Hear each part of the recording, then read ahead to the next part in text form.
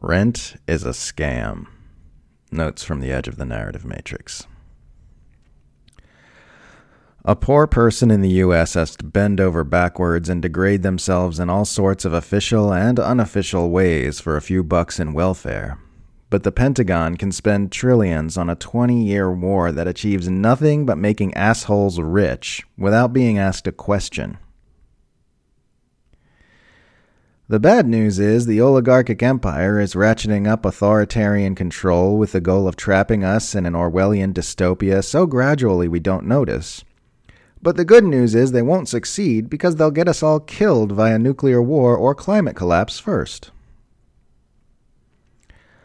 Always blame the manipulators, not the manipulated.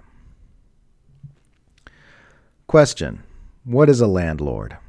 Answer: a landlord is someone who is paid by a tenant for the privilege of keeping vandals and disuse from destroying their investment property, which they will sell at an immense profit, while complaining about having to do maintenance on their own investment.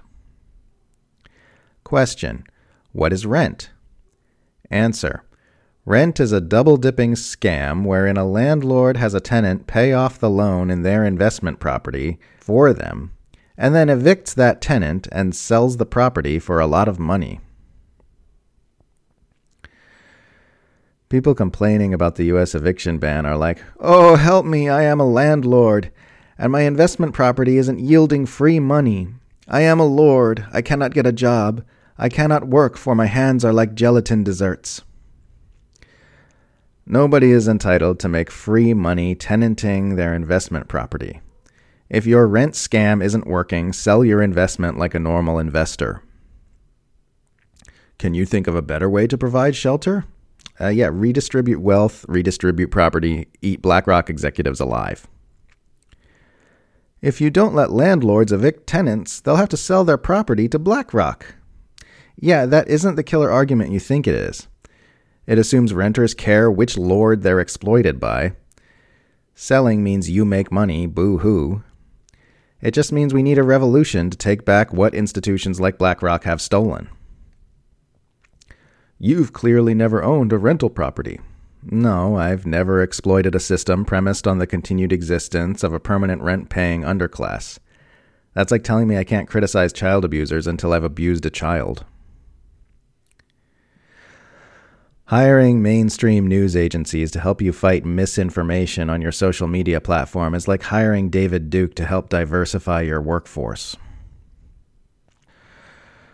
Mandatory vaccines would be a violation of bodily sovereignty, and vaccine passports are authoritarian abuses, and people should be allowed to discuss this stuff on the social media platforms everyone uses, and the army shouldn't be policing the streets of fucking Sydney. The mass media just spent years leading the world on a wild goose chase for Trump-Russia collusion that never existed, and now they have the absolute gall to act like people are deranged lunatics for not trusting them about elections, viruses, and vaccines. Global capitalism is beginning to look like the end of a game of Monopoly. Right-wingers are always very concerned that they're being manipulated into doing stupid left-wing things to advance an authoritarian agenda, and not at all concerned that they're being manipulated into doing stupid right-wing things to advance an authoritarian agenda. Rightists. The global elites are grabbing up all the power and wealth. Leftists. Yep, have been for a while. Rightists. It's called the Great Reset. Leftists. Sure, you can call it that. Rightists. We need a global revolution. Leftists. Yeah, we've been saying that since the 1800s. I've been writing every day for years about how the oligarchic empire is pushing us toward authoritarian dystopia and extinction, and we'll all die if we don't have a global revolution very soon. And the scamdemic people keep yelling at me for not saying this using their jargon. It's like, me every day for years.